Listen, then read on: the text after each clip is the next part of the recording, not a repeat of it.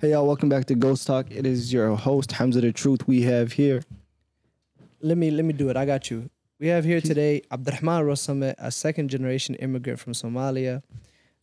He's the co-founder and executive director of Generation Hope, a youth-led recovery organization in Minneapolis aimed at ending the stigma of addiction and mental health within the East African community. Abdurrahman is a certified recovery peer support specialist and is in school for his LADC, licensed alcohol and drug counselor. This is his book. I told y'all niggas I could read, man. I'm fucked up. Yo, he's been practicing that for the past 25 minutes. Congratulations. I have a lie. Abdurrahman, how you feeling, brother? What's happening? Man, I'm feeling good, man. I feel like I'm in the episode of Get Out. We in the birds today. We in the boonies, yeah. Yeah, that's what everybody like a 40-minute says. drive. It really was a 40-minute drive. We saw a dead deer on our way up here. On the side of, y'all seen that too? On the side of the road. Yeah, it's nice though. That's why Thunder, you live in the burbs. Yeah, that's what happens when you live in the burbs. You don't want to leave. You don't leave the house Exactly. for a You're while. comfortable. Yeah. Yeah, they be saying shit like, man, I don't be coming to cities like that, bro. But yo, look what's right behind you though. Right, it's Would you beautiful. want to The leave? view. Beautiful. During the day, they should be just a deer running around. Nah. Wallahi, I have a video, bro. During the day, like broad daylight. Hold on, I'm gonna show you You know how wild that is? the most That's nice. majestic yeah. and It's at the beautiful same time. video. Look at this video, bro. Look at this video. Look at this video. Tell me that's not Imagine beautiful, you just bro. eating Fruit Loops. Just You know kicking what I'm it. hearing in my head right now? You know that thing you used to see on the cartoons? You They just jumping around and stuff. You see the deers and shit. know what I'm saying? It's crazy, wallah. Mashallah. Mashallah. Big mashallah. Yeah. Hey man, do you want to just realize Yeah. both of y'all authors? Yo. Yeah. People say we look alike too. Yeah. You get that a lot? Yeah. Yeah. It's just two good looking Now that I black look men. at it. Come on. You don't think we look alike? Yeah, I don't think so either. I think we just both dark skinned and good looking. Exactly. And it's the constant smiling, and they're like, The same nigga. yeah, these niggas look alike. And plus we dark skinned too. You Yeah, know? that's exactly what it is. They be coming up to me. You Abdurrahman's younger brother? I'm like, no. I'm not Abdurrahman's younger brother. Kind of in a way though. This big bro. Y'all both big bro in a way, mashallah. Nah, not even, bro. Yeah. Not even. You can't. Nah, for sure. Yeah. Hey, so what was writing this book like from addict to advocate? First of all, what made you want to write a book? Bro, I don't even know. Well, you know what was crazy is when I was thinking about because writing a book was something that I've always wanted to do. Mm-hmm. But like, I always used to tell myself, I'm gonna write a book when I get somewhere. But the truth is, like, no matter where you get in life, you're never gonna think you made it Mm-hmm. because you're gonna be at the place that you're at. You know what I mean? You get comfortable with it. You can always want more. And when I was writing, like, all of these poems aren't poems that I just wrote right now. They're a collection of poems that I've written over like the past 3.5 years. And so, I don't know, bro. Like, I think it was we were in Umrah together, and we came back, me and Thunder, and it was a life-changing experience for me. I never been there, and so when I got back, I guess there was just this inspiration where I told myself, "Yo, it's now or never. Let me just do it now." And so I just started writing. It took me about 4.5 months. I remember when I was calling you and Chowder throughout the process and stuff. Yeah. You know? And I think the biggest thing was like, I wanted to get it done and have it like at a monumental point in my life, you know, because each year on my my year mark for my sobriety, it's like a monumental point in my life because, I mean, with myself, it's like getting sober, it's so surreal to me, you know what I mean? Because there's a change in your lifestyle and you know, you get accustomed to it. But when you reach that point and you're like, damn, a couple of years ago, I wasn't like this, Mm-hmm. you know, I celebrate it. You know, it's a time in my life where like I try to celebrate myself. And so for this, it was kind of just turning a page, turning a chapter. Yeah. You know what I mean? Saying like, yo, because I've written poetry since I was like 13 years old. Never really shared like that. I think I went to like a couple open mics throughout like high school and stuff like that, but I wasn't really big on it, but I would always write. And it wasn't until 2020 that I started sharing. But it wasn't to share my art in a way, it was more for something bigger than me.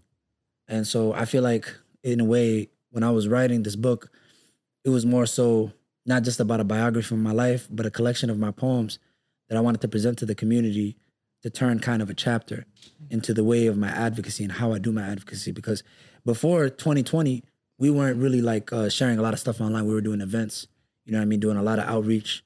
But because of COVID, we had no choice, and we had to figure out new, innovative ways to do the advocacy and outreach to people online. And so that's where a lot of the poetry and all that, essence came from, So, and it was stuff that I was already writing, but I kind of kept to myself. Didn't really like go around, and whatever. But like, yeah, it in a way I enjoyed it, but I feel like this is kind of a turning a new chapter for me. MashaAllah.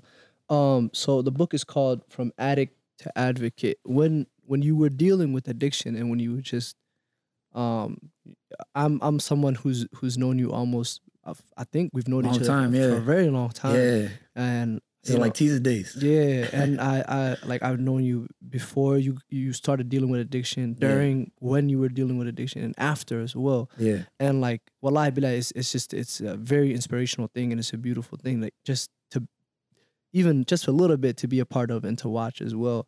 Yeah. Because everyone deals with things in their own way, and not everybody's necessarily dealing with addiction. But you go through things, and when you said earlier, it's kind of a surreal feeling when you're not dealing with that problem anymore.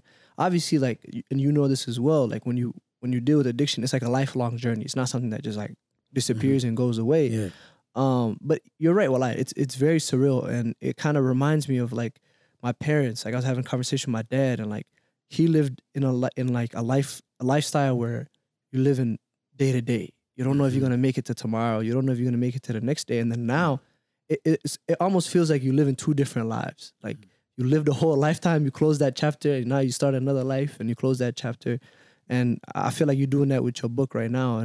And wallah, I bid you the best moving forward, inshallah. How much did poetry help you through that process? And were you still writing when you were dealing with addiction, or is it something that got cut off? Like, what was that? No, like? I was writing. It's crazy. I used to write a lot more during that time period. In the first page of my book, when somebody opens it, it's like there's a small piece that I wrote in 2020. And it goes like this: "Is poetry so hard for me? I can only write off my feelings, more specifically pain. But does that mean that I'm healing? I wouldn't say that it stops the rain, but it keeps it from reaching the ceiling. Poetry is my favorite escape, but it only works when I'm weeping." And so that piece, what it means is like, poetry is my biggest coping mechanism. Writing is my biggest coping mechanism. It always has been. And I think the reason as to why, like, I added that into the poetry, into the book, was to show kind of like how real it is. You know what I mean? Especially for artists. I feel like a lot of artists, most artists, that's what they do. Some people do it for fun, but most people, it's a coping mechanism. You know what I mean? And so kind of giving them an outlook into my life. But with myself, I never really shared my poetry much. And so it was something that I just used to keep to myself when I would feel down, or whenever I would be going through it. It would help me a little bit. That's why I said it. I wouldn't say it stops the rain, but it keeps it from reaching the ceiling. It keeps me from going insane. It keeps me, kind of intact in a way. So yeah, it does. It does help me, bro. It's sort of like an outlet. I felt that too, because sometimes there's days where you're feeling good and you feel yourself, and like the world isn't so great, and you want to write some poetry about it. But like when you kind of get into the groove of like, oh, well, I write because it helps me deal with whatever is going on in my life. Mm-hmm. When you're not dealing with shit, like you all of a sudden it ain't shit to write about, Yeah. Well, I know you know that feeling. So niggas be like, yo, why is your shit so dark? Exactly. Like, why is your shit so depressing? I'm like, bro, this is oh my God. Somebody told me one time, they say, yo, bro, why do you always write about some dark shit, man? Write about some clouds or some sunny shit. Yeah. I was like, yo, man, it's not even like that. It's not. It's always the easiest thing to write about is what you're feeling right now. Yeah, You know what I mean? And not even right now, but the emotion that you feel the most. yeah, You know what I'm saying? And like the experience that you have the most. So like whenever people go up to like rappers and they're like, well, why y'all always talking about the streets and niggas shooting at each other and whatever it may be? Because that's the most powerful emotion in their life at the moment. You ever peep how like a rapper when they first start out, that's what they talking about. They talk about kill this nigga, shoot that nigga, stab this nigga, rob this motherfucker, right? And then they get up and they make some money and they turn into Gunna and they just start rapping about all the money they got, the kind of cars they got, the designer they're wearing, all of that. It's for the lack of a better example, it's the strongest emotion in your life. So when you're dealing with all the stuff in the streets, like that's what's constantly on your mind, you know. So a man is only ever what he thinks about the most, you know. So that's a fact. I think that's a powerful thing, bro, and I think it's a powerful thing for you to advocate like that and for you to write about it. As a man, was that difficult to just express emotion and to talk about things like that? Hell yeah. I think it was more of like a force to me, because my first time speaking about like my journey, it wasn't even on purpose. I spoke at a different event and I was asked to speak there, and the whole thing that I told him was like, I'm not ready to talk about my life yet, but I'm ready to speak about how the community treats people that deal with addiction. Reason being, it was because the event, I knew there was gonna be probably a lot of people I ain't seen in years, and I wasn't really ready for that yet. And I was scared of the stigma, the judgment, the shame. And I remember sitting there and they were like, hey, yeah, this is Abdurrahman, and he's gonna speak to you guys about his journey with addiction. I'm just like, no, I'm not. It was too late though. So I said, yo, the cat's already out the bag, just whatever, you know? And so I feel like, you know, sharing my poetry was easier than talking about it in front of a crowd, because I only did it a couple of times before I started going online. And I think my biggest motivator, which is kind of, you know, heartbreaking in a way, but like, and that it took that much, you know, but like, I feel like my biggest motivator with the vulnerability was just the climate of what was going on, you know, in our community and stuff like that. A lot of people I knew was like dying, and a lot of people I was really close with. And so I felt like, yo, I got to speak about this, and like my first time showing it online, I think the biggest thing was like, I showed something that was very like explicit. You know, I showed a video of myself overdosing. A lot of people think that was acting. It wasn't acting, you know what I mean? My homie took a video of me because he thought I was tweaking out. You know, we used to do that to each other, just joke around, you know, not like just to like clown each other, you know? Yeah. But he didn't know that, because he ain't taking no like, he wasn't taking Percocet at the time or nothing like that. So in his head, he thought I was just like, because at that time we were taking like Xanax. So he thought that, you know, I was like off the bars, just woozy and stuff like that, but I was ODing. And so the reason why we released that was because that was like 2020 March. There was a lot of overdoses that was happening in the community, like week after week after week after week. It was the beginning of the pandemic too. And we had a big event that we were working on that we couldn't do. And so then, you know, we were just like, let's try something new. And I think that was my biggest motivator, was the climate. But you know, wallahi, I'm not gonna lie to you, it did take a lot. And sometimes I used to regret it, especially within my first year, you know, like because of how people treat you, how people act, you know what I mean? I recently wrote a piece about that frustration, you know, because there's like certain tones people set and certain ways people act, and it's in a way that's, you know, like a microaggression, you know what I mean? Condescending, speak to you a certain way, say certain things, treat you a certain way. And most of the time, the underlying reason is because you're in recovery. And so I used to regret it in a way. But I think the biggest thing was accepting my truth and understanding, like, being the most authentic version of myself is for myself. It's not for anybody else. You know what I mean? And the world that we live in right now, it's like everybody just kind of like trying to show a face because of social media, because of whatever reason. And it's like, I think that's my biggest thing, is like just being okay with myself, being okay with what I've been through, being okay with my past, accepting it, and understanding that I can be the best person, the best version of myself if I'm honest with myself. It's part of recovery. I love that. Wow. I love that. This is gonna be a deep Wow. episode, y'all. Shit. Yo, I That's had one good. question regarding that too. Yeah. You said, and I quote, "First of all, we love to give flowers." Oh yeah. And what you're doing, I'm Hey, not gonna lie to you. Real quick. I think the wire is like covering your face. So Oh, word. yeah, if you want to you All can take time. them off too if you don't want to wear them.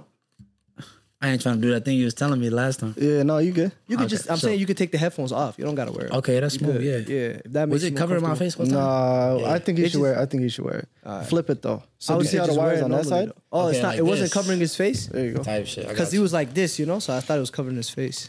Okay, that's smooth. There you go. Now I just feel like There it's you a lot go. more intimate when someone does have their headphones on. It's just the I feel like conversation you speaking in my mind right now. That's what it sounds like. You know what I mean?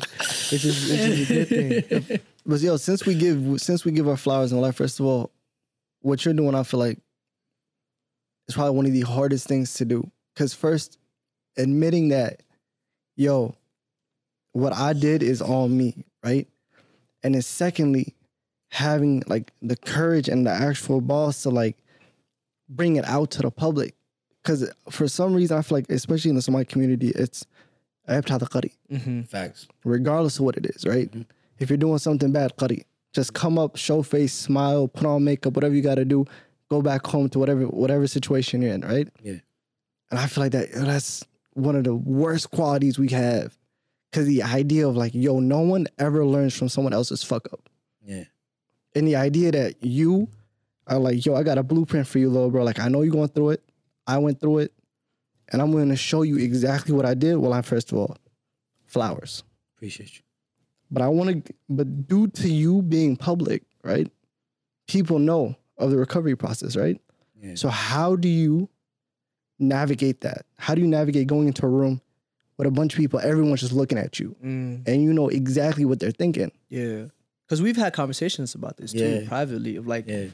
people will look at you a different way, like you said. Facts. And you- Underestimate you. That's kind of like it's like two sides of a coin. Like one side of it is like, yeah, because you're so vulnerable, a lot of people can relate to it and be like, you know what, damn, Abdurrahman did it, I can do it too. But at the same time, a lot of people like know your business, and know like Yeah. what you've been through, and so yeah, like Hamza said, how do you sort of deal with that?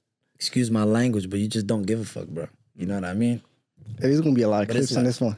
There's gonna be a lot of I think clips. that's the biggest thing is like, speaking on the whole thing with the Somali community, I think that it is deeply rooted in our culture, but there is an added like layer when it comes to society.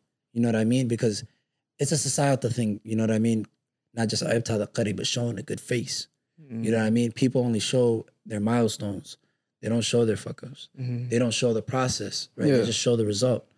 And so what that makes people think is, yo, this is easy. One. Two, it makes people think that, yo, you know what I mean? Like, oh, it's a comparison thing, where people are looking at everybody's. So it makes people insecure inside. People are insecure most of the time. What they're doing, they'll project. You feel me? So you got somebody else that's insecure about their own losses or whatever, and they're looking at you, and to make themselves feel better, they'll look down on you. It's that superiority complex. You know what I mean? And so like, I feel like the biggest thing is like, in the beginning, it used to really get me down. Mind you, bro, I was 21 when I first started this. You know what I mean? I don't have no college background. You know what I mean? Just went to high school. I went to college 1 semester and a half, failed. You know what I mean? I don't know nothing about, you know what I mean, this, political world. You know what I mean? So it's like, you get so many different people that, think the biggest thing, wallahi, and I was talking to one of my homies actually, like really long time friend of mine who's in recovery as well. And I haven't spoke to him for a minute because he was out of the country, and I was talking to him on the phone. I think it was yesterday.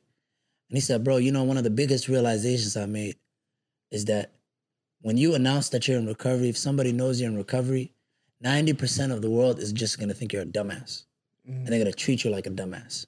But they won't say it, right? Because of how the status quo is now, like 10 years ago, people didn't give a fuck about mental health. Yeah. People didn't care about addiction or any of those things. You know what I mean? And I feel like it's just how the world is moving, and people are waking up. People are talking about these things, which is a good thing. But then you still got that that ignorant other side of the community. You know what I mean? Where people are still ignorant, arrogant, you know, and I feel like all of that is just, it comes from the root of it, bro. It's just ignorance. People just don't know. You know what I mean? And so I feel like with me, the biggest thing that I had to do in order to move forward was understand that what I'm doing is bigger than me. It's not for me. It's bigger than me. So at the end of the day, it's the cost benefit. The cost of it is that niggas will look at me this way. But the cost of that, right, it comes to what expense? Like, bro, these niggas don't pay my bills, right? Fact. These niggas, at the end of the day, I'm not calling them, I'm not being with them every day. These are not people that are my loved ones. I don't rely on them for anything, right? I don't seek validation from them because at the end of the day, and that's what people fuck up, right? And that comes from, we could talk about that for a whole long time, right? Just growing up in society, right? Your parents raising you in a house, you just know your family, and then they put you in school. You just a bunch of home motherfuckers you don't know. Yeah. And now the same validation you're seeking from your family, you're seeking it from school. You know what I mean? Or kids growing up in social media. You know what I mean? And I grew up, my first social media account, I think I was 7th grade. Still was young. But as people are growing now, it's not like that. You know, people grow up with a phone, you know what I mean? Social media at a very young age, seeking that validation, which causes you to, you know, be insecure in certain ways, show a face. And so I feel like with me, that's my biggest thing was like, I had to understand, the cost of this is that people will look at me a certain way. But at the end of the day, I'm not going to let that shit affect me. I'm not going to let it stop me. The benefit of it, though, is making that change. You know what I mean? Doing what I love doing. I wake up, I'm happy doing what I'm doing. Whether I'm making $1, whether I'm making $10, whatever I'm making, at the end of the day, I'm happy doing it. You feel me? So at the end of the day, that nobody can take that away from me. No matter how many people look at me a certain way. It took me a long time, bro, through therapy, through self-evaluation, reflection, that I had to come to that conclusion, though. You know what I mean? But it did, in the beginning, bro, I'm not gonna lie, bro, that shit hurt. Because you see people that you look up to, you respect, people you think that, you know, because in the first time, especially like when you share something vulnerable, people will commend you for it. Oh my God, that's amazing. And so that's kind of like, I'm not saying it's always a facade, you know, because some people, that's their true feelings. But because of how people, like things are injected into them, inserted into them, their belief system, where somebody that dealt with addiction is a lesser than, right? Constantly the way they speak to you, they probably don't even notice it themselves. It's in their, subconsciously they're doing this. They're speaking down on you, speaking to you a certain way, overlooking you, underestimating you, not thinking you're capable, right? But those things, it gets inserted, and that stigma gets inserted into the person that's dealing with, you know, addiction, or they're in recovery, right? To the point where that person doesn't think they're capable. That person doesn't believe that they're enough. And some people, it causes them to relapse. Some people, it causes them to think, you know, to self-sabotage. You know what I mean? So it's different for every person. Yeah. I feel like that's one of the hardest things. 100%. 100%. Finding like validation and like understanding where you find validation. There's a song on Kendrick's new album. He says, I got some homies who grew up without fathers and they spend the rest of their lives overcompensating. Like just like looking for that validation in other places and like doing the most just to get that validation. And like we know a couple niggas that are like that, you know what I'm saying, who are like, who didn't have father figures, who didn't get validation as a young kid. And you look for that in other places, and it's a very dangerous thing. I was looking through your book right now, a little bit earlier too. And one thing I love is just like how real this book is, bro. And how much of your life is in it, right? And you wrote a letter to yourself. Yeah. On February 16th, 2020, right? Yeah. And the first line is hey bro, LOL. You've been through a lot this year, overcame a lot, and you've grown a lot this year. MashaAllah. And there's another part where you say, and this was deep, you say, I know if you get this letter, let's hope we don't die. LMFAO, inshallah. You remember how I was stressing and confused about what path I'm going to take. All I can say to you is to remember how you got to everything in the first place. Allah subhanahu wa ta'ala wanted us there. So whatever you are and whatever you're doing, remember that Allah wanted you elsewhere. Well, remember that if Allah wanted you elsewhere, you'd be there. He has saved us in alleyways, on gunnery, saved us from the brink of destruction. He has never and will never abandon us. So whatever position we are in, just know that we've come this far, and we are exactly where we're supposed to be. And there's more. But first of all, I love that. That's beautiful. I think that's something that everybody should do, is write a letter to themselves and reflect on it and look back on it. But I see a lot of very nuanced and specific things in regards to faith. And first of all, when did you start your sobriety journey? June 16, 2019. 2019. So this is just a few months into that journey when you wrote this letter to yourself. 8 months, yeah. 8 months. I got a lot of friends too who, obviously, as you know, who kind of went through that process as well, and their iman and their faith and their deen was a huge part of that. Yeah. What was that experience like for you? Just reconnecting with Allah Subhanahu wa Taala. So, a nigga, me, bro, like, my biggest thing was when I was using, bro, I didn't really pray like that. The only time that I would pray is when I would be in jail. I got shot at. I woke up in a hospital. Feel me? It would be like near-death experiences. And I remember every time, like in my head, I'm thinking, yo, like, I gotta change. I gotta change. And every time that would happen, something worse would happen. And it wasn't until about April, I had to do a month in jail. And that's when I started praying. It was 2 months before I got sober. And I remember it was funny because during this time, I'm trying to pray. Like when I got out of jail, it's Ramadan. I got out May 3rd, 2019, and Ramadan was May 5th. I got out on a Saturday, I remember, and Ramadan was on a Monday. And I remember this time, like first I'm not trying to use and whatnot. Mm-hmm. And then as time went on, you know, I ended up slipping up. And I would be slipping up between the fentanyl and the weed. I didn't like the weed because I would have panic attacks. And this is something that never happened to me before. And I think, honestly, my belief is that it was something that came from Allah, because I was making dua while I was in jail. Ilahi wahan yumad away. Ilahi wahan, like, make me hate it. First thing, when I get out, I have crazy panic attack. Like, you know what I mean? And it's coming from my PTSD, but it never happened to me before. You know what I mean? It's not like I got shot at the first time that year. It happened multiple times before that. Mm-hmm. But it never happened to me. So in my head, I'm thinking like, yo, you know, this is tweaking me out, so I need something to calm me down, so I'm going to just stick with the perks. But during this time period, my homies is dying. You know what I mean? I ended up that Ramadan, I watched a friend of mine, a really close friend of mine, his body, and he OD'd.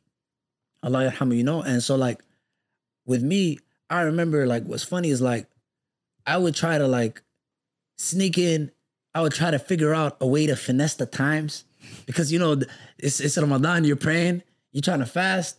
So I'm like, yo, listen, I'm trying to fast. So, you know, I'm not going to do it right now. Yeah. I'm going to thug it out. When it's iftar, I'm going to get it in. Yeah. You feel me? So, bro, like, it's crazy because I almost got shot at on the 27th night, bro. And it was because I broke my fast and I went to go grab some perks. And I was with one of the homies. And some situation happened. I ended up going into my crib. My mom was scared, you feel me? And so she told me, you can't leave the house. And I remember I was like, all right, whatever. Went and bust down inside my bathroom. I couldn't, what do you call it? You know, me and the homie, we hide in the crib. Everybody gone. This the what do you call it, 27th night? 27th night, yeah. Everybody gone from the house. It's just me and him. I get high, I start praying. You feel me? Yeah. I get high, I start praying, bro. I'm just trying to make dua, trying to change. You know what I mean? But like, I think that's something that really like, and I truly believe this. I believe that's what safeguards me. Mm-hmm. I believe that's what safeguarded me. My bad. Yep. Hear me better? Way better. For sure. I believe that's what safeguarded me. I believe throughout that whole period of time, what kept me solid and firm was that. Because there was all those slip-ups. There was all those times where, you know what I mean? I felt hopeless and I felt like, yo, I need to get out of here. Mm-hmm. And I couldn't change. But the salat, that's what really kept me firm. You know, that's my true belief, yeah. Mashallah. That's a very beautiful thing, bro. So you were at and this was really amazing to watch, bro. Mashallah. You were at the conference. You were at the Mass Igna conference. Was it the Mass Igna conference? In Baltimore, yeah. In Baltimore. Did they really say 2 down there? Like 2? two. Oh yeah. You ain't talked to no They gotta- Baltimore folks. Yeah. I did. It was downtown. It was downtown. Yeah. Tuesday. This is guy I work with, and I was like, say Tuesday. He's like, bro, leave me alone, bro. He's from Baltimore. Because he's West African, but he's also from Baltimore. Every day I'd be like, bro, why don't I understand you? Like, I don't understand the word you're saying. And he's like, oh, I'm from, I think Liberia or something. I was like, nah, bro, it's not that. 'Cause I'm low-key a 5'2", you know? 2005, I like that shit. I was like, where are you from? Like, you from Minneapolis? He's like, nah, I'm from Baltimore. I was like, oh, that's that what it makes is. sense. Y'all know how to speak down there, bro. They speak, it's like British It's American. different. Yeah, it's different. So different, wallah. But what was that experience like? Just being down there at Mass ICNA? I think you got interviewed by Umar Sulaiman as well. What was that like? So now I'm pretty familiar with him. My sister used to work for him. Yeah. And I seen him a few times when I was in Texas. He's a tall dude, right? Like 6'4", 6'5". Yeah. He was tall. Mashallah, yeah. Humble giant though. Oh yeah, humble giant. Mashallah. Real dude, wallah, down to earth. Yeah. But yeah, so when I was over there, it was different, you know what I mean? It's not something I'm used to, you know what I mean? Growing up in Minneapolis, who we around always Somali. Yeah, just Somali people. You know what I mean? And I think the biggest thing is like, first off, I'm gonna tell you something, bro. Like, I was so nervous, bro. I was beyond my mind nervous. I remember literally, I'm sweating, like it's 8 o'clock. I'm supposed to go on at 9 o'clock. I went out, I was trying to get some coffee because I barely slept the night before. I can't find no coffee. I went to Starbucks, I went to Dunkin' Donuts, I can't find no coffee. Yeah. So I went to the corner store, grabbed the cups, you know, the little glass bottles and stuff. Oh, the Starbucks, the little glass bottle, yep. Grabbed it, went back. I'm sweating. My palms are sweaty, my face is sweaty. I'm like, damn, bro. Because before I left, I seen the main area. You know, I didn't go in the main hall. Yeah, that shit was packed, huh? Huge. I've never spoken in front of people like this before, especially Datki Umabahan. You know what I mean? Like, I've never spoken to like the people I'm comfortable with the most, the people that I see every day. Yeah. You know, it's easier for me to talk, you know what I mean, to like a crowd of Somali people that I could see them and, you know, I'm more comfortable. You know what I mean? Because I see them, or it's not just Somali people, anybody you're comfortable with, you're easier to, you know, talk to them. It's easier to talk to them. So I wasn't comfortable, you know? I remember walking into the room and I was like, yo, Sheikh, I don't know, man. I'm dying out here, brother. I remember going into the bathroom. I took some napkins, man. I was patting myself down, you know what I mean? Because I was sweating. And then I went in there. But it was different for sure, yeah. Something I never experienced before, and it was a very surreal moment for me, you know what I mean? It was a very surreal moment. It was a beautiful moment though. Like, well, I think a lot of people appreciate it. Just you going out there and representing for the Somali community and representing for a lot of different things, bro. And it's a wonderful thing. It's a beautiful thing. Well, I be like, and I obviously, like, I hit you up. We was talking a little bit after that, and I was like, bro, I'm just immensely proud of you and what you're doing. MashaAllah. I try to give you as much flowers as you can, as I can. I think that's important too, to just uplift one another and, you know, show love to one another and be like, yo, well, I'm proud of you, mashallah. You told me a really cool thing as well. I wanted to point this out. I don't know if people can see it, but the front of your book, the cover. Yeah. What's that about? What inspired you? First of all, give a shout out to the guy who did this, because he did my book. He did Chowder's book. He's amazing. That boy cool. And tell me a little bit about just the cover, the title, all of it. So from addict to advocate, kind of just, I don't know, I just came to my mind, honestly. Well, I was like, yo, what's the title? Let me think about it. And then that's what came about. Yeah. You feel me? But the cover, my brother, actually, my older brother, Abdrazak, he paints, you know? And so I seen the painting one day and I was like, yo, damn. It's beautiful. Cause it's a bunch of dudes in a hole. And he wrote it in 2020. I mean, he painted it in 2020. You know, because that time everybody's in a house, everybody just painted. Everybody was painting together and stuff like that to pass time. And so I remember I'm looking at it and I'm like, damn, you know, I really resonated with it. And I was like, yo, can I use this? And he was like, yeah, bro. And I sent it to Jof, and Jof, he did his thing. You know what I mean? And the back too is really nice too. So the whole idea of it, the scheme of the painting is there's a bunch of dudes in a hole. And the first dude that was in the hole, he's bringing his homies out of the hole. They all in the hole together. Yeah. And they walking towards the sun. You know what I mean? And so, yeah, man, Jofi did his thing, man. He's cold. Book him. Mashallah, mashallah. That's a beautiful thing, bro. So we got this segment on the show called "Let's Get Practical." I made it up. I think it's a great idea. I don't know. He said that shit like that was so normal too. Like, I'm over here like, damn, when we start? We do it. I always do it though. I'm realizing now I always do it. We just never gave it a name. You know what I mean? And we never gave it a title. It's a nice title. I always do it though. When we had Abdul yesterday, once. well, I'll give you. I think yesterday was the first time he did it. No, I'll give you the second time. Hold up. Watch Hey, this. look at This is Thunder. my memory. It's his second This is how you know time. my memory. This is how you know my memory is deadly. Okay, you ready? Hamza and JJ, YouTubers. I said, let's get practical. If a kid is watching this today, what can they do to start a That's YouTube one. channel? Ruin, when she was here, I said, let's get practical. Two. If somebody's struggling with No, their no, no, mental that's health, number two, That's hey? two. Abdul yesterday, yo, let's get practical. Okay.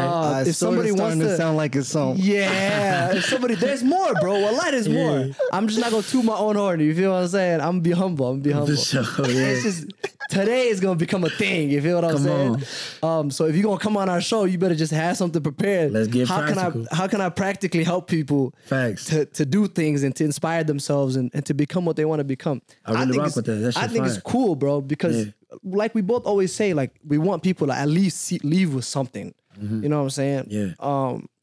If they watch our show, if they watch a certain episode, whatever it may be, they can leave with something and be inspired. So this segment is called "Let's Get Practical." All right. First of all, before I get into that, I think wallahi, you are just an embodiment of the duality of life, and you're the embodiment, literally the embodiment of like the idea that what you were and the things that you go through kind of shape who you become. And that Allah, Hold up. Can I say something? yeah, What's duality? duality is like I was going to ask the same question. duality. I promise. I was just like, I just should stay quiet because I promise I'm not that smart. yo, what's that mean? I'm not that smart. I didn't want to be like, you know what I mean? To it's get just caught like, up. I'm with two authors and shit, so I'm like, maybe this is a word I'm supposed to know. How do you know what that means?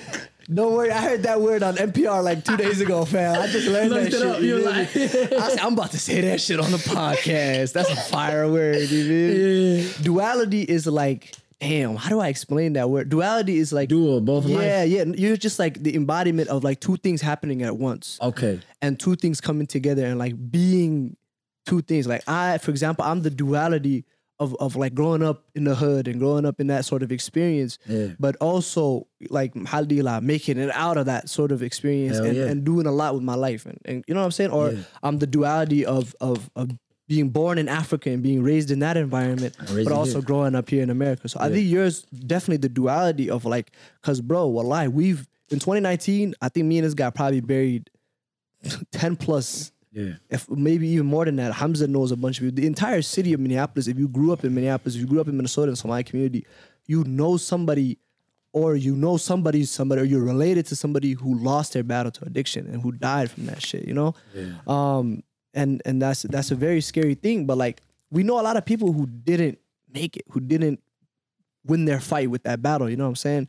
But alhamdulillah, you did. And again, like I was saying, like Allah's plan, wallah, and you say in your book too, is incredible. Because in the time that you were, where you were, right, in that moment when you were dealing with addiction, bro, if I came to you from June 2nd, 2022, and I was like, yo, Danger, bro. Yeah, bro, you about to be on my podcast in a couple years. You about to be a published author. You're gonna get interviewed by Umar Salema. You're gonna be good, bro. You would look at me like I'm crazy. You'd be like, what? Are you serious? Right? Yeah. And I would be the same way. If somebody came to me in a time that was low for me in my life and said, yo, you're gonna be doing this, you're gonna be doing that, I'd be like, fuck out of here with that shit. Yeah. It's not gonna happen, you know. But Allah's plan is a very powerful and beautiful thing. So I just wanted to give you those flowers and to say those things and to make people watching this aware of that. Like, you know, I get it. It's tough because the way our brains work, you exist in the now. You live in the now. You are literally the now, you know. But Allah's plan is amazing. Wallah. You'll see it literally unfold in front of you. And a lot of us have had the pleasure of just seeing Allah's plan unfold for you. And that's I an love amazing. y'all niggas, man. That's an I just amazing want to thing. let y'all know that, nigga. Yeah, Wallah, I love y'all you niggas, too, bro. So the reason that I use that word duality though is because, you know, You said what? The mic? This side? That way. Okay. yeah, there you go. The reason I said that word is that like for a lot of times, bro, and I feel like this as well, you you as just a character, as an individual, get pigeonholed into a lot of stuff, right? And people just they say, oh yeah, you're a recovering addict and that's all you are. You know what I mean? But you so much more than that, bro. Wallahi, so much more than Wrote that. a whole piece on that. Yeah, exactly. Yeah. And I feel like you experienced that as well, you know, Yeah. and you know what that feels like. So because of that, right now when we get in practical, I'm gonna obviously ask you if people watching this are dealing with addiction. What are some practical steps? What are some things that they can go out and do today if they're inspired by you and your story to go and get the help that they need to get to where they want to get to, right? But the other aspect of it is you're not just that. You're so much more than that. You're a published author as well, right? So if people are watching this and they're inspired by your writing and they're inspired by the fact that you're an author, what are ways that they can go out and do those things if they're already a writer, if they want to get into writing, whatever it may be. So yeah, you can answer either of those in any capacity that you want. So for somebody going through it, I think the biggest thing to understand is that comparison is the thief of joy. And like, everybody has their own unique pathway to recovery. You get me? Like, I feel like at the end of the day, right, how somebody else, you know, gets sober and how somebody else gets sober ain't the same. You know what I mean? I feel like the biggest thing that a lot of people, I remember when I first got sober, and I was telling niggas, yo, you should go to treatment. Niggas be like, yo, your ass ain't go to treatment. Why you going to treatment? Why you telling me to go to treatment? You know? And I didn't go to treatment. But the reason why I did it, because I didn't know nothing about treatment. Wallahi, the only thing I knew about treatment was my homie, right? He went there because the court told him you gotta go there or you go to jail. Yeah, court mandated. Feel me? Yeah. And this nigga's telling me, yeah, man, I hate this place. You feel me? And then when he started working there, he was trying to tell me, yo, come through. You know what I mean? Close friend of mine, he's also the co-founder of the organization, Khadr. He was the one that's telling me, yo, you know, you should come through. And I'm like, bro, you just trying to, you bored, bro. Yeah. You trying to keep me to come over there, you know what I mean? Like, keep him company. yeah. So I was like, nah, you know? And it was because of the stigma and the misunderstanding and the ignorance because of it. Yeah. I didn't even know what Suboxone and methadone was. Yeah. I had no idea what that was when I got sober. I got sober cold turkey, went through withdrawals, all of that. Wow, that's feel tough. me? That's Yeah, tough. it was horrible, bro. But the thing is, I had no knowledge of it. Wallahi, I had no knowledge of it. So I think the biggest thing is understanding that, yo, what works for you might not work for somebody else. Yeah. What works for somebody else might not work for you. Yeah. Everybody's different.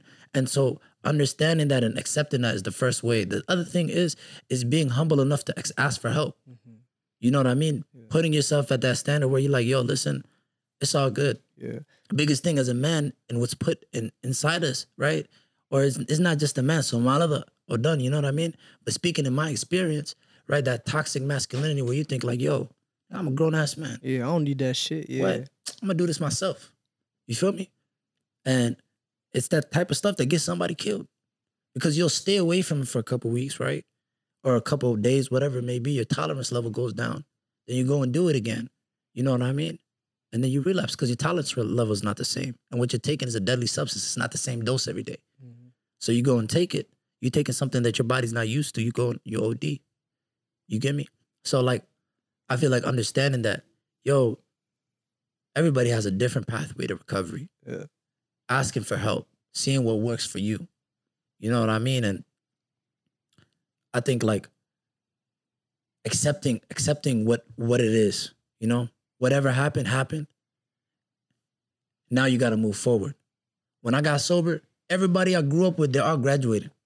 And I'm thinking to myself like, fuck, bro. You feel me? Like all that FOMO. You just consistently, the whole thing that's going on in your head, bro. Man, you ain't shit. Look at all your homies. You know what I mean? You already did this to yourself. What you trying for right now? You know, them intrusive thoughts, they get to you. You know what I mean? Forget everybody else and stigma and all of that. The intrusive thoughts that come to a person, right, in their darkest and lowest times, it's just deadly. So kind of battling that and making sure that you have that support system, seeking that help, accepting things for what they are, right? And trying to make that change and taking it day by day. You know, the first thing every nigga that I be talking to is what they say is like, yo, bro, like, I'm gonna need a job right now. I gotta do this. I gotta do that. They're focusing on 10,000 different things. Yeah. But then the reason why is it's your mind trying to find an excuse to put the recovery last. You know what I mean? And so it's like the thing is, you got to think about it like, yo, look, the way I tell it to niggas is like, yo, you in the water and you drowning, and you got some weights on your legs. You got to get to shore, right? How you gonna get to shore though? You got the weights on your legs. You probably could. You got some strong legs. You probably could, but it would be easier to get the weights off your legs, right? Yeah. So you want to get to your goals. The thing that's in front of you, right, is this addiction that you're battling. You knock that shit down though, then you'll be able to get to your goals way quicker. You know what I mean? Because that's what's dragging you away from all your goals. You know what I mean? So like taking it day by day, understanding, yo, this is a battle that I'm gonna have to deal with. You know what I mean? The rest of your life. There's times where I get triggered to this day. There's times where I'm in a dark place in my life and I gotta make that active decision. Yo, I'm not finna do this shit. Yeah. Right? Because I put myself in a position now where I got some shit to lose. Everybody got something to lose. But when you're working towards your goals, now you got something like you like thinking to yourself, yo, if I do this right now, I know what I can lose.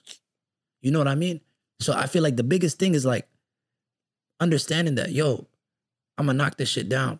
I'm gonna knock this shit down and taking it day by day and not comparing yourself to anybody else.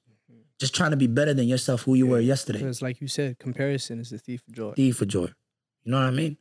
So I think that's the biggest thing. Yeah. And then for the book. For the book, if I'm watching this right now, I'm a writer, man. I got my poems in my notes. I'm like, man, I wish people can see my shit. I wish people can read my shit.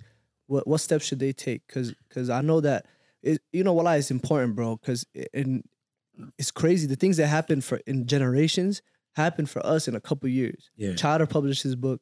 I called him. I was like, what's up, nigga? I'm trying to publish my book. Yeah. What should I do, right? Yeah. He's like, I fucked up here. I fucked up there. Don't do it. And like when y'all was interviewing me the first time with Sincerely Honest, I was telling y'all about this shit. I was like, yo, I hit up Chowder. He's like, yeah, don't go through these niggas. Go through these niggas. Yep. I'm going to hook y'all up with my nigga Joff. Oh, the Amazon plug. The Amazon plug, Yep. everything, right? And then this nigga called me. And Doing this the all same happened. thing. This all happened within the span of like 2 years, bro. Yeah. And he called me. I was like, yeah, I'm gonna hit you up with this nigga Joff. Joff is like, how do I explain it? Joff is like the Timberland of the poetry industry. He's like the Pharrell of the poetry. We all trying to finish our album and like, yeah, go. I'm gonna get you a studio session with Pharrell. DJ Khaled. Yeah, DJ Khaled. He's gonna get you right. And then Joff is our 40 to our Drake. Literally, wallahi. Like he just puts the book together. He does such an amazing job. So big shout out to him. He's an amazing individual, mashallah. Extremely talented. But yeah, just to get back to it, I'm trying to write my book. What should I do? How should I go about it? I think the biggest thing for me was like, in the beginning, the first month, I barely got shit done. Mm-hmm. So I think the biggest thing for me was knowing what to write. Because the book, what I did was, so some of these poems, they're based on specific periods of times in my life, but I wrote them after those periods of time. And so the way I put the book together was I put the poems in chronological order to walk people throughout my life in these past 3 years. And so placing them was one thing. The other thing was writing about them, because I wanted to kind of set a vision for people, to get them to like take a peek in, peek out. Next chapter. Yeah. Peek in, peek out. Understand like, oh, this is what was going through my head. And I remember the first month, I just kept thinking, damn, what should I say? And like for me, I use my phone a lot. I use my laptop a lot too, but like I use my phone more than my laptop. And so when I would be in front of a laptop, I'm thinking to my head, I'm in book mode and this is what the audience is gonna see. Yeah. So I gotta caution myself everything I'm saying. And I remember I was just like, you know what? I turned off my laptop. I got in my bed. I got comfy. Every poem, I would read it a couple times out loud. And I just started writing in my notes of what was going through my head.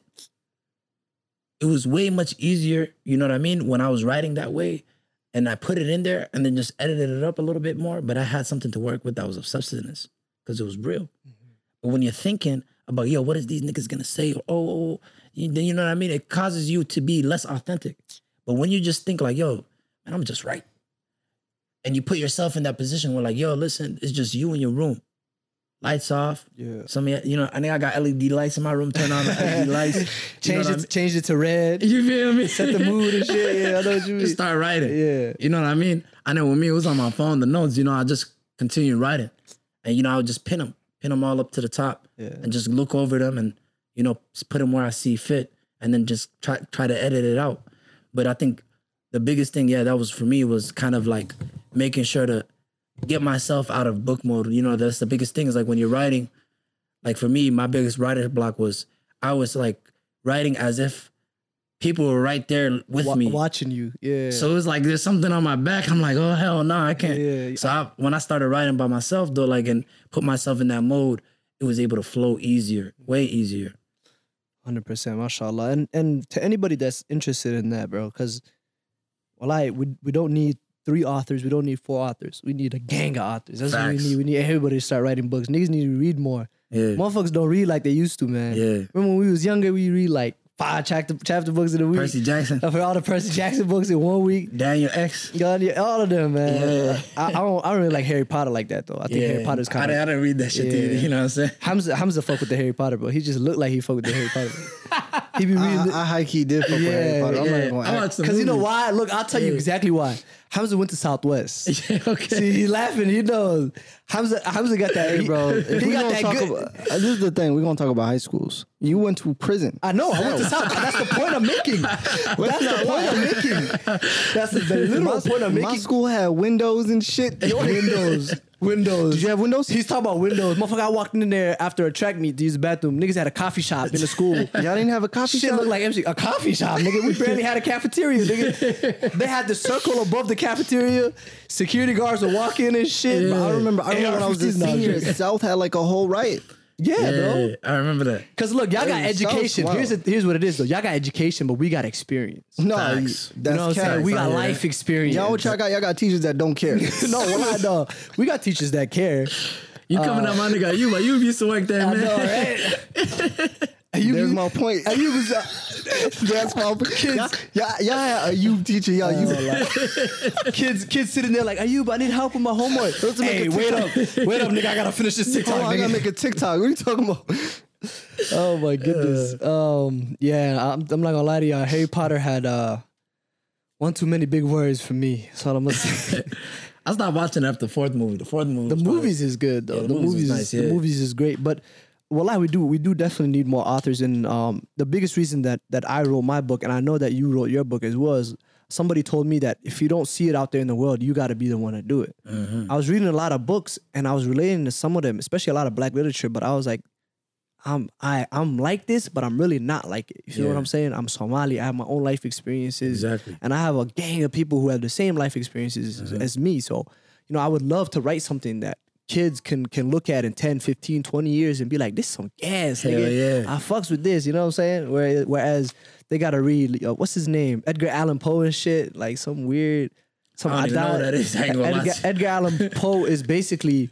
He was like a schizophrenic poet and he would write the craziest shit. Yeah. And they thought bro was crazy, but he was dealing with like mental health issues and stuff. Mm-hmm. But I'm not gonna lie, his shit is gas too. But like you gotta just be in a different level of like understanding literature and stuff to tap in with it. But I would say the biggest advice I would give is reach out. Mm-hmm. Reach out. Like just if you want to do something and someone you know is doing it, not even you know, someone who Somali is doing it, cut the bullshit. DM them. Call like, them right now. Yeah. be like, Adar Firi, sahib. Ana Somali. I need help. I want to write my book. What's the word? Like, what should I do? You know? Or I want to start a podcast. What should I do? I want to get into tech. What should I do? This guy, he be doing that all the time. He be cutting the bullshit. He be telling niggas straight up, you want to get into tech, it's not easy. You need to do this, you need to do that. We even had Abdul yesterday. Yeah. And Abdul was talking about how without mentorship. Yeah, it's tough.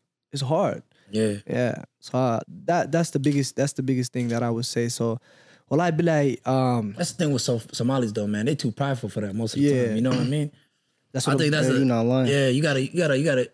That reaching out is it's a humbling experience first and foremost. But on top of that, it gives you the tools that you need. And you know, Somali the West are not too. That's the weird part though. That's what I was gonna say. The older generation is the complete opposite with it. Yeah.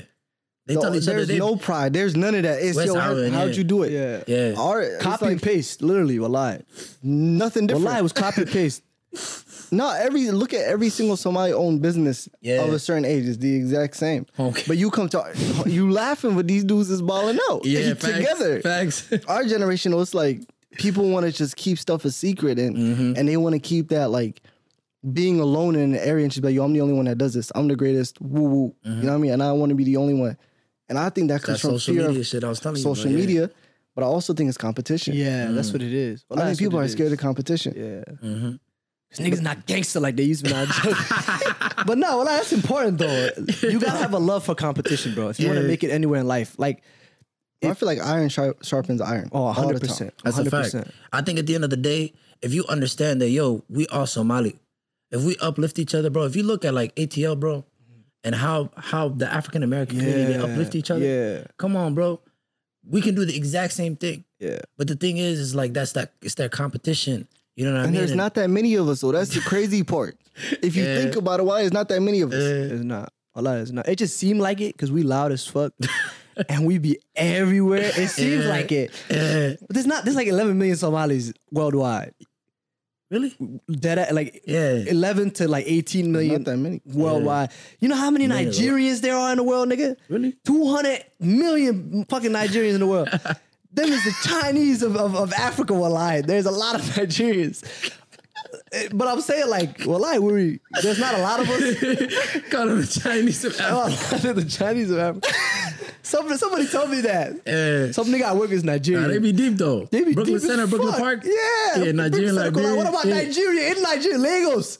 Oh my God. The city of Lagos, there's more Yeah. Nigerians in the city of Lagos Yeah, that's crazy. than the entire country of Somalia is I. That's crazy, bro. Well, that's wild. You know how many Oromos there are in the world? There's a lot. Yeah. I'll tell you that. Ethiopians, They deep. they double, triple us, wallahi. That's It's crazy. just, Anaka, we got that madhadeg. We got that tenacity. Yeah. We vocal, we loud. You know? We're not going for And shit. when I say loud, like it's not in an obnoxious way. We have that bravado about us as a Somali person. Like we walk into rooms with confidence. We do what we want when we want, and like I love that. I wouldn't trade it for the world. Like wallah, it's the most beautiful thing. It's the most amazing thing. Like it's a big part of a lot of us, and it's a big part of like why our parents were able to come to this country with nothing. And can make it to something. It's just that again, it's that tenacity that madhadeg, high school ma'aday, college ma'aday. I'm not getting no certificates. Business afronaya. It's not registered. Suck my dick. I'm making millions, nigga. You know what I'm saying? I love that. That's my shit. Wallah. Wallah, I live for that, bro. Mashallah.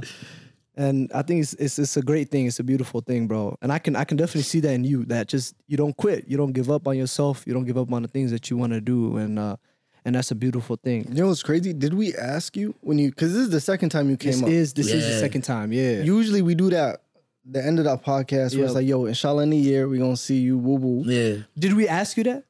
Sorry, we don't be paying attention. yeah, during I our don't I'm joking. Nah, I don't think we so. did. Nah. But it's crazy because it's been like 6 months and already you just boom. Yeah. Has it been A whole- 6 months Yeah, because It it has was been. December It was last like year. It was December. like December, November. of last year? Yeah. Wow. I think it was November. How much And in December? 6 months It was when- published out there. Wallah, mashallah. It was October. Was it October? Yeah, because Chowder was there. Chowder and It was October. yeah, it was October. Yep. It was October, but y'all posted it, I think, in December. Yeah, we lost the visuals for that one, didn't we? Yeah. Thunder, laugh it. Oh, it's right here. Boy, look at this Yo, do you know picture, that boy. happens? Yeah. Oh, Look yeah, at this fresh ass picture, picture. boy. He got the I got the little. looking to the side. You know what I'm saying? That was Yo, so if y'all- in December. Actually, they posted on my birthday. And so if anyone, viewers wondering like, yo, why didn't we ask any like personal, in life, in-depth questions? That's the podcast to go to. Yeah, that podcast. We that talked first about, one, we yeah. talked about just your life. Yeah, that was deep. So I suggest going to watch that. But yo, to lead off to that question though, inshallah, we do this to all of our guests. In 1 year's time, we would love to have you back for a third time, hopefully a fifth, sixth, seventh time. 8th time, 9th time. Just like Where as do much you as we see can get yourself in a year, inshallah? I see myself doing the same shit. You feel me? Just at a higher level. You know what I mean? Doing more of it. I ain't gonna lie, that's the coldest answer anybody's ever said. A lot of niggas are like, some niggas are humble. They're like, inshallah, bro. I hope I'm still alive and driving the same car. Inshallah, yeah. Inshallah, some I'll be niggas, alive, yeah. some niggas still have a whole lot of bravado. Nigga, in a year's time, I'm gonna publish 8 books. cure cancer, do 4 things. But this nigga had the most cedar answer there is. Well, I'm not gonna lie. He said, "Nigga, I'm about to be doing the same shit. It's a different day." I love that. Wallahi billah. But go ahead, my bad. I didn't mean to interrupt you. Go ahead. I appreciate you, gang. No, that's a fact. Now, just kind of what I'm doing right now is what I love doing. You know what I mean? We just started in February. We started offering peer recovery services. So, you know, one-on-one, we're hiring people that are in recovery. You know what I mean? That are 1 year in recovery, making them take this training, getting certified by the MCB, the Minnesota Certification Board, right? And it gives them opportunities not only to work with us, but to work with other places, treatment centers, and get into the field of addictionology, right? And we doing this within the Somali community. We only hire people from the East African community. You know what I mean? Working with individuals that are in recovery, individuals that are struggling with addiction. Probably the biggest thing that I hope to see within the next year is opening that drop-in center we was talking about. You know what I mean? But we just kind of, right now, is just in the beginning phases. You know what I mean? Needs a lot of money, a lot of construction. Place is trash, you feel me? But it's gonna look beautiful though, inshallah, you know what I mean? Yeah. And Muhammad's a big part of that, man. Like the whole part of everything, you know what I mean? I remember 2019 we was talking about it and everything. You feel me? And so the whole idea of what we're gonna do, you know, like hopefully hopefully within a year, it won't just be conversation. Because like in 2019, we were continually talking to like the government about this shit. Yeah. Help us. We need a space. Remember, we was tired of meetings. That's where my hatred for meetings. That's where it started. That's where it started. Yeah. Every month, nigga, come on, let's meet. Let's talk about what we can do about the community. What they say? Let's have a sit down, brother. And they just take pictures and leave and post it on social media. You know what I mean? With nothing, no substance. You know what I mean? So other than now, like it's actually something becoming real. And we're going to start doing community funding for the place, show people how it is. The place is really broken down. It hasn't been used in like 14 years. There's no HVAC. The walls are broken down. It needs plumbing, electrical, a whole bunch of stuff. But hopefully within the next year, it should be good. You know what I mean? Inshallah. But that's probably the biggest project that I'm hoping to see come out of this year. But at the end of the day, the same work would be done. We just have a space to do it, which makes people more safe. More people would be able to come and be kind of like a home base. You know what I mean? MashaAllah, it's a beautiful thing, bro. So before we round up and close out, obviously you're doing a lot of projects. You have Generation Hope as well. So please let folks know where they can get connected with that, fundraising options, whatever it may be. You can look right into the camera and let them know. I don't want to put you in a spot, nothing like that, but that's important to me because everybody watching this, if y'all can give at least $1, nigga, $1's not a lot. It's 200 buns, my nigga. If you can give 200 buns to this brother right here, you can help a lot of people out, wallahi. So yeah, just let them know about Generation Hope and how they can help out and get connected. Yeah, so our organization's website is generationhopemn.org. If you go on there, you just see the donate button. It's literally staring at you, just like I'm staring at you right now. You just see it. It's right there. You know what I'm saying? Please donate.